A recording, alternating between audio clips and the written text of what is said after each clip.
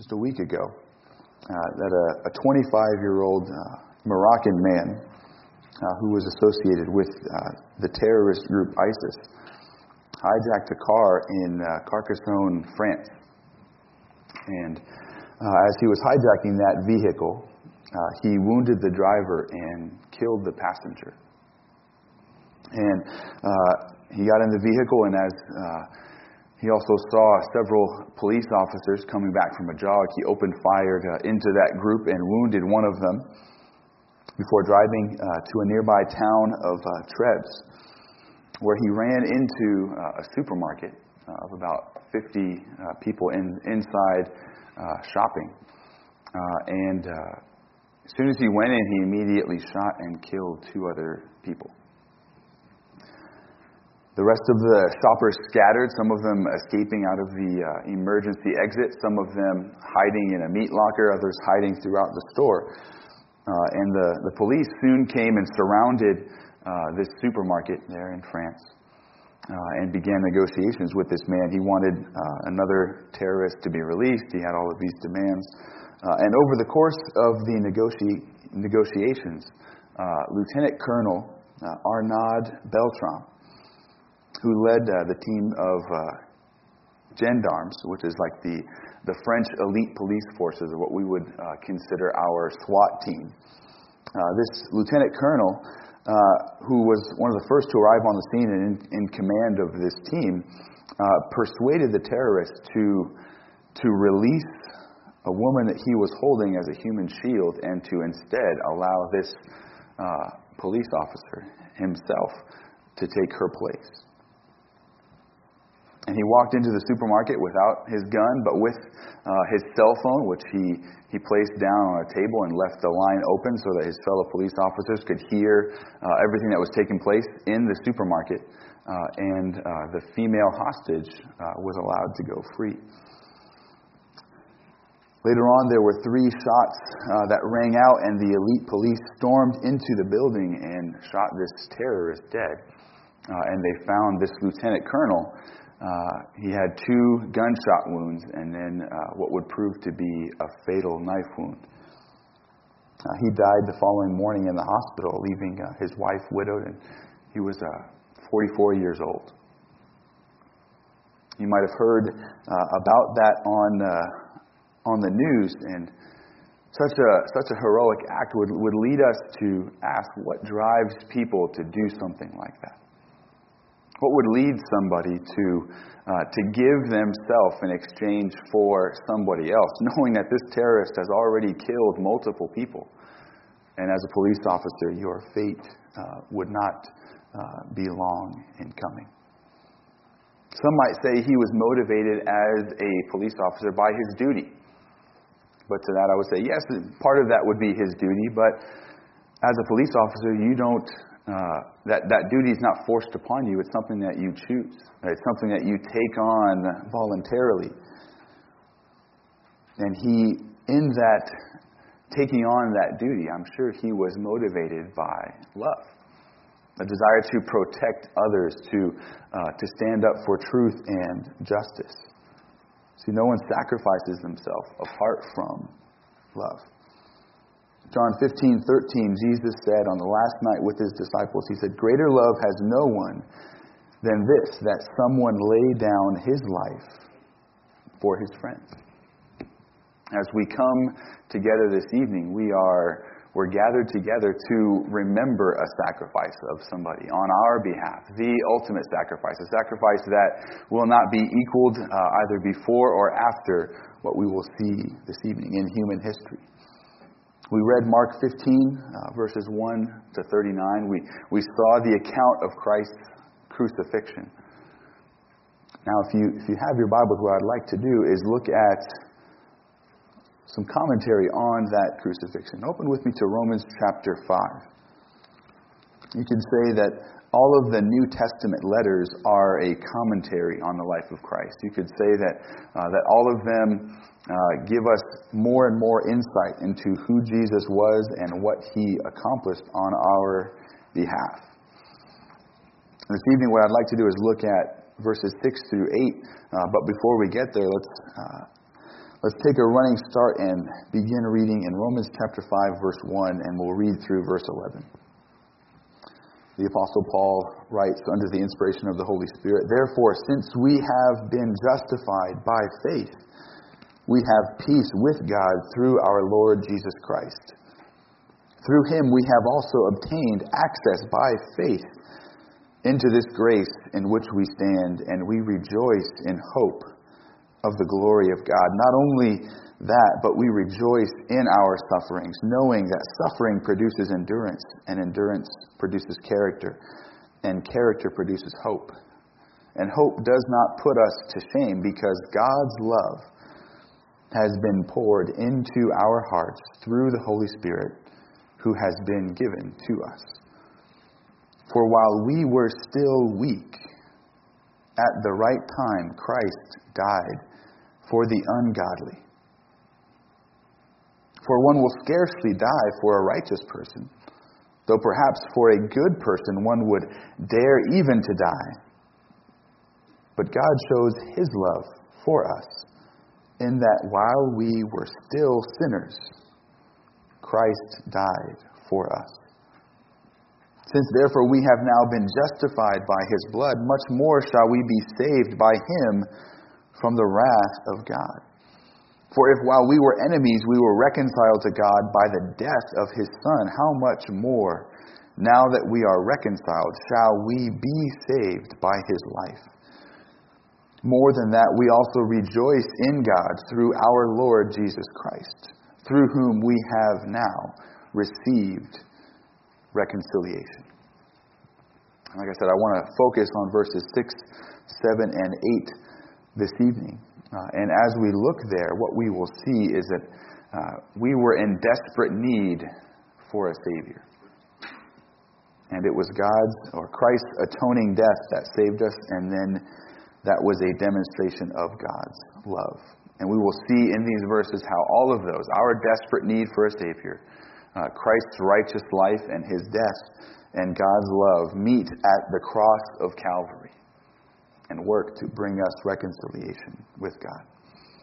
First, we will see in verse 6 our desperate need for a Savior. And not only in verse 6, but throughout this passage, there's words that describe our state as sinners. Look at the language that Paul uses. He says, while we were still weak, the idea of being helpless, of being powerless, while we were unable morally and spiritually to act on our own behalf or to save ourselves, Christ acted. At the end of verse 6, we see we are referred to as the ungodly, as those who did not treat God as we should. Keep your finger there in Romans 5 and just turn over to Romans 1.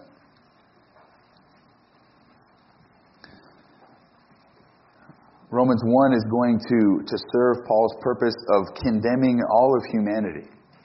We are all condemned by these verses, and we see that we are without excuse. Begin reading with me in verse 18. For the wrath of God is revealed from heaven against all ungodliness and unrighteousness of men, who by their unrighteousness suppress the truth. For what can be known about God is plain to them, because God has shown it to them. For his invisible attributes, namely his eternal power and divine nature, have been clearly perceived ever since the creation of the world in the things that have been made. So they are without excuse. For although they knew God, they did not honor him as God or give thanks to him. But they became futile in their thinking, and their foolish hearts were darkened. That is words that describe each and every one of us. Before we knew Christ, we were ungodly. We did not treat God as our Creator. We did not treat him as worthy of all honor and thanks. But we reviled him and rejected him. If we turn back to Romans 5 and jump down to the middle of verse 8, we see also that we are described as sinners. While we were still sinners, Christ died for us, meaning that we have fallen short of what God has called us to. We have missed the mark, each and every one of us. And if the word ungodly describes our relationship and how we have not interacted rightly with God, this term of sinners shows that we have not acted rightly with our fellow man. And we treat both in an ungodly and unrighteous way, leading to our condemnation. And then jump down to verse 10. Paul says, "For if while we were enemies of God." That's why we are in such desperate state. This term enemies, this highlights the battle that we waged against the holy God. That we did not want Him ruling over us, but we wanted to throw His authority off of us. And if we could, we would dethrone God and place ourselves on the throne. That's what we want. That's what Paul is saying here. He's highlighting our desperate need, that we wanted nothing to do with God. We wanted to be king. We wanted to be God. This is merely just an echo of what David writes in Psalm 2. If you turn over there briefly. Psalm 2 begins in verse 1. David writes, "Why do the nations rage and the peoples plot in vain? The kings of the earth set themselves, and the rulers take counsel together against the Lord and against His anointed," literally against His Messiah, saying, "Let us burst their bonds apart and cast away their cords from us." But then look at verse 4. This rebellion that man is planning, God's not nervous about it. He's not worried. Verse 4 says, "He who sits in the heavens laughs, and the Lord holds them in derision." He scoffs at them as they rebel. Our rebellion against God is hopeless. There's no way we can dethrone God. But in our fallen, sinful state, we don't take that into consideration. We just rebel against Him. We make ourselves enemies of God. And we must see how this passage describes us as weak, helpless, as ungodly, as sinners, and as enemies of God, and understand our state before a holy, righteous Creator without Christ. That is who we are apart from Jesus. And we must see our desperate need for a Savior, our utter hopelessness apart from Christ. And what we see here is that all humanity has rebelled against this holy God who's created us, giving us life, breath, and everything. And we foolishly, sinfully rebelled against our Creator, starting a war that is impossible for us to bring peace to. We rebel against Him, become enemies against Him. There's no way for us to make peace in our own strength and in our own wisdom. But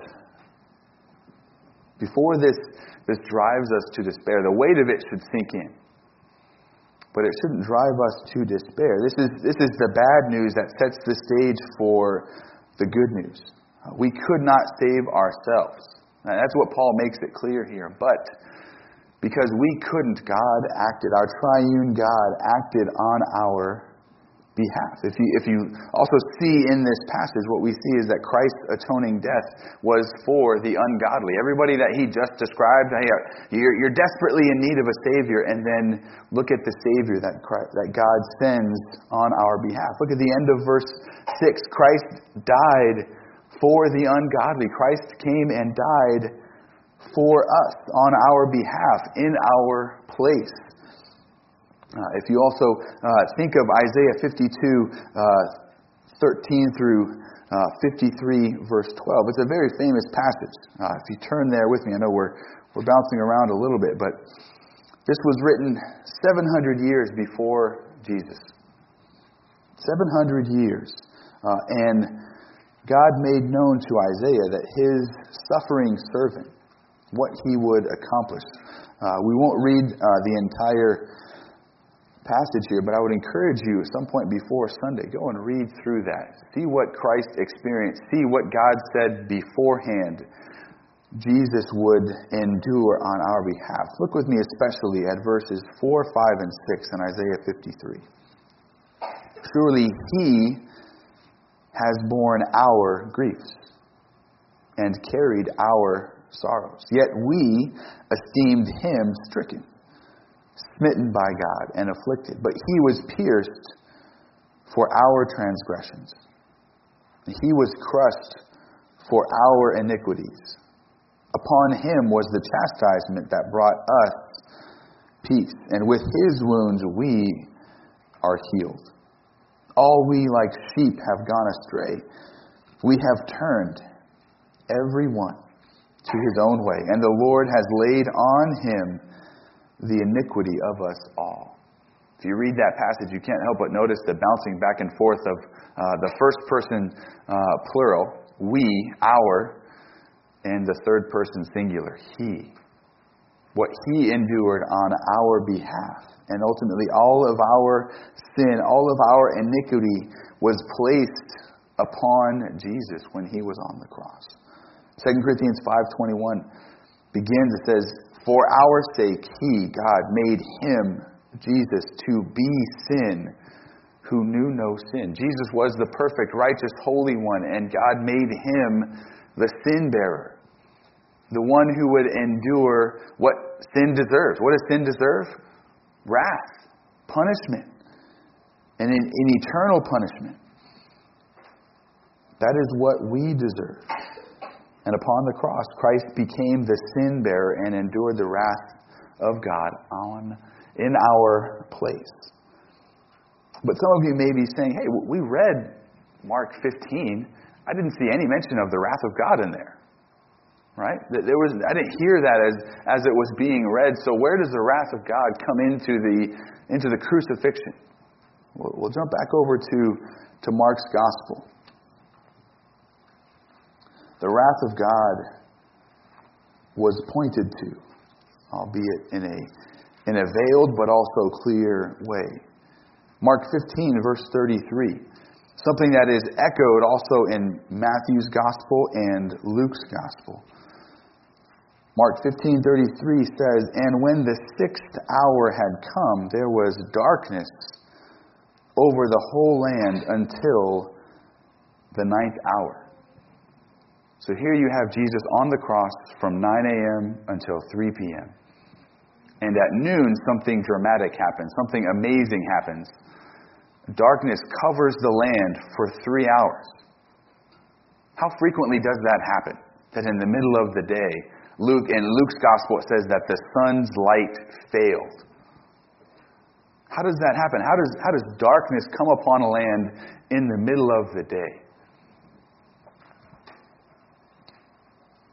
Well, darkness is often the indicator. It's a mark of God's presence.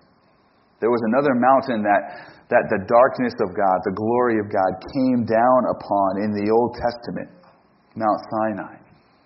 Listen to Deuteronomy 4. This is what Moses says as he's reminding the Israelites about what God commanded them at Mount Sinai. He says, only take care and keep your soul diligently, lest you forget the things that your eyes have seen, and lest they depart from your heart all the days of your life. Make them known to your children and your children's children, how on the day that you stood before the Lord your God at Horeb, which is another name for Sinai, the Lord said to me, gather the people to me, that I may let them hear my words, so that they may learn to fear me all the days that they live on the earth, and that they may teach their children so. And you came near and stood at the foot of the mountain, while the mountain burned with fire to the heart of heaven, wrapped in darkness, cloud, and gloom. See, when darkness comes upon the land in the middle of the day, when God the Son is hanging on the cross, it's because He is silently enduring the wrath of God that we deserved. And at the end of those 3 hours of darkness, that darkness had a definitive beginning point and a definitive end point. At the end of those 3 hours of darkness, what did Jesus cry out? My God, why have you forsaken me? And Jesus cried out in that way and experienced what he experienced so that we would never have to. He cried that out so that we would never be in need of asking God, why have you forsaken me? Christ experienced on the cross what you and I should have experienced for eternity.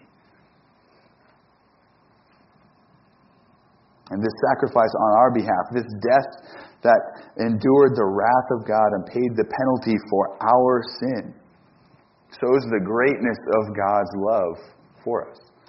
That's the flow of Paul's argument here. And as we turn back to Romans 5, as we look at the next verses, verses 7 and 8, we see that we had a desperate need for a Savior, that Christ's death was our atonement. And ultimately, what we see finally in this passage, in verse 8, is that God's great love for sinners, in verses 7 and 8. And the flow of Paul's logic, he's going to hold up the cross of Christ as the greatest demonstration of God's love for us. And Paul's going to enlarge our understanding, to show us the height, the width, and the breadth of it by pointing and comparing it to what a human being might do for somebody else. He says, hey, one will scarcely die for a righteous person. Hey, on rare occasions, one person might die for somebody else if they're righteous. Then he continues it, and though perhaps it's possible for a good person, or that one would even dare even to die for a good person. So hypothetically speaking, it's possible, it could happen, that somebody would give their life in love for somebody else who is good or who is righteous. But God's love is so much greater. So much greater. And it's amazing that on a human level, this concept of giving your life for somebody else across all human history, across all cultures, is seen as a loving and heroic act. The man that I mentioned at the beginning, Lieutenant Colonel Arnaud Beltrame, this past Wednesday, there was a national funeral for him in France. The president of France led the funeral. How often does that happen? How often is a coffin carried through the streets of Paris by men in uniform before being laid to rest? They show honor and respect and thanks for what this man did because they acknowledge that it was heroic, that it was loving, that it was beyond kind, that this demonstration was absolutely amazing, and they acknowledge that. And yet that pales in comparison to what Christ has done for us. Twice in these verses, we see this phrase of while we were. We see it in verse 6, we see it in verse 8, and then we see it a third time in verse 10. Of while we were weak, while we were sinners. Then in verse 10, while we were enemies. Christ didn't die for those who were good or those who were righteous. We weren't any of that. He died for the ungodly, the weak, the sinner, those who were his enemies, the enemies of his Father. Christ died for us. That's what we see. He wasn't dying for people who loved him. He was dying for people who hated him. That's how we were, enemies of God. That's why this passage is so amazing when you think about it. That we were making no movements towards God. We hated him. But in the middle of our hatred, in the middle of our rebellion, God sends his Son. Says, hey, Son, go pay the penalty for their sin. Those who are in rebellion against me, I will redeem them. I will save them. And I'm going to do it through your sacrifice. John 3:16. For God so loved the world that he did what? That he gave his only begotten Son, that whoever believes in him shall not perish, but have eternal life. Why did God need to give his Son? Because we couldn't save ourselves. Ephesians 2, verses 1 through 9 say this, and you were dead in the trespasses and sins in which you once walked, following the course of this world, following the prince of the power of the air, the spirit that is now at work in the sons of disobedience, among whom we all once lived in the passions of our flesh, carrying out the desires of the body and the mind, and were by nature children of wrath, like the rest of mankind. Those verses describe all of us who were under the influence of Satan, the prince of the power of the air. We were walking in the passions of our flesh, carrying out the desires of the body. The verses 1, 2, and 3 describe us so accurately, but then the amazing part, verse 4 begins like this. But God. Despite all of our sin, despite all of our rebellion against Him, God chose to act. But God, being rich in mercy, because of the great love with which He loved us, even when we were dead in our trespasses, made us alive together with Christ. By grace you have been saved, and raised us up with Him, and seated us with Him in the heavenly places in Christ Jesus, so that in the coming ages He might show the immeasurable riches of His grace and kindness toward us in Christ Jesus. For by grace you have been saved through faith. And this is not your own doing, it is the gift of God, not a result of works, so that no one may boast. This is what Christ has done for us. This is what He endured on our behalf. As I was just doing some personal reading in the weeks leading up to today and Sunday, as I was reading something, this author caught my attention, and he pointed out two scriptural truths. One of them was that in Isaiah 52, at the end there, part of the servant song, it says that Jesus' face was marred beyond recognition. Like no one else in history's face was marred, which is pretty amazing to think about. Basically, if Jesus' head wasn't attached to His body, you wouldn't have known that it was a human face. And that's how marred it was. And yet at the same time, not one of Jesus' bones was broken. All right, so how is it? How can someone come to this point of not being able to be recognized, and yet not one of His bones is broken? He didn't have one facial fracture. What did He endure on the cross that would have twisted and contorted His face in such a way that He would be unrecognizable? Yes, He was beaten and scourged, and that would have made an impact upon His appearance, but even more so, what would have weighed on Him even more was the wrath of God that He endured for us. And we need to think about that and dwell upon that, and understand what Jesus has done for us. And if you have responded to this, because these are just facts, this is what Jesus has done, and now everybody is called to respond to what Christ has done. God calls us to respond in faith, not trusting in ourselves, not trusting to continue in our rebellion and something will be unique and different about us, that we'll be able to escape the judgment of God for our sins. God says instead, I sent my Son, now believe in Him. Look to Him in faith. Look at all that Jesus has done for you. Continue to think about the life that was given. If you were that woman in France who was exchanged for that lieutenant colonel, would you ever forget that day? Would you ever forget those moments when you realized that you were going to be set free and He was coming to take your place? That would be a moment that would forever rest in your memory, and I dare say it would change the way that you live from that point forward. That is what Christ's sacrifice is to be for us.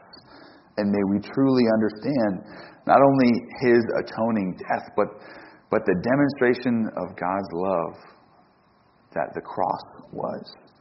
Greater love has no one than this, that someone lay down his life for his friends. And greater love the world has never seen than Jesus laying his life down for sinners. Let's pray.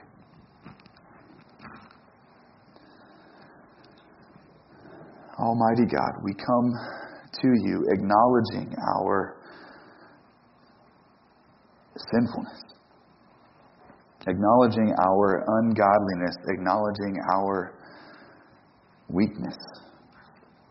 Lord, we were your enemies. We were at war against you, raging against your authority. Lord, we did not want to acknowledge you as our Creator. We did not want to give you thanks. We did not want to worship you. Lord, we acknowledge our sinfulness. And we are deeply amazed that in the middle of our sinfulness, while we were yet sinners, your love acted upon us, that you sent your Son to die on our behalf. While we hated you, you sent your Son in love. Lord, may that sink deep within our hearts and minds. And may we continue evermore to thank you and praise you for the love that you showed to us by sending your Son in our place to experience your wrath. And Lord Jesus, we praise you. We thank you for becoming sin. Lord Jesus, you were perfect. Not a spot on your record, and yet you became sin for us so that we might become the righteousness of God in you. Lord Jesus, we thank you for enduring the cross, for enduring the wrath that was for us. What love, Lord. We thank you. We praise you, and we lift up all these things in worship in your precious and holy name. Amen.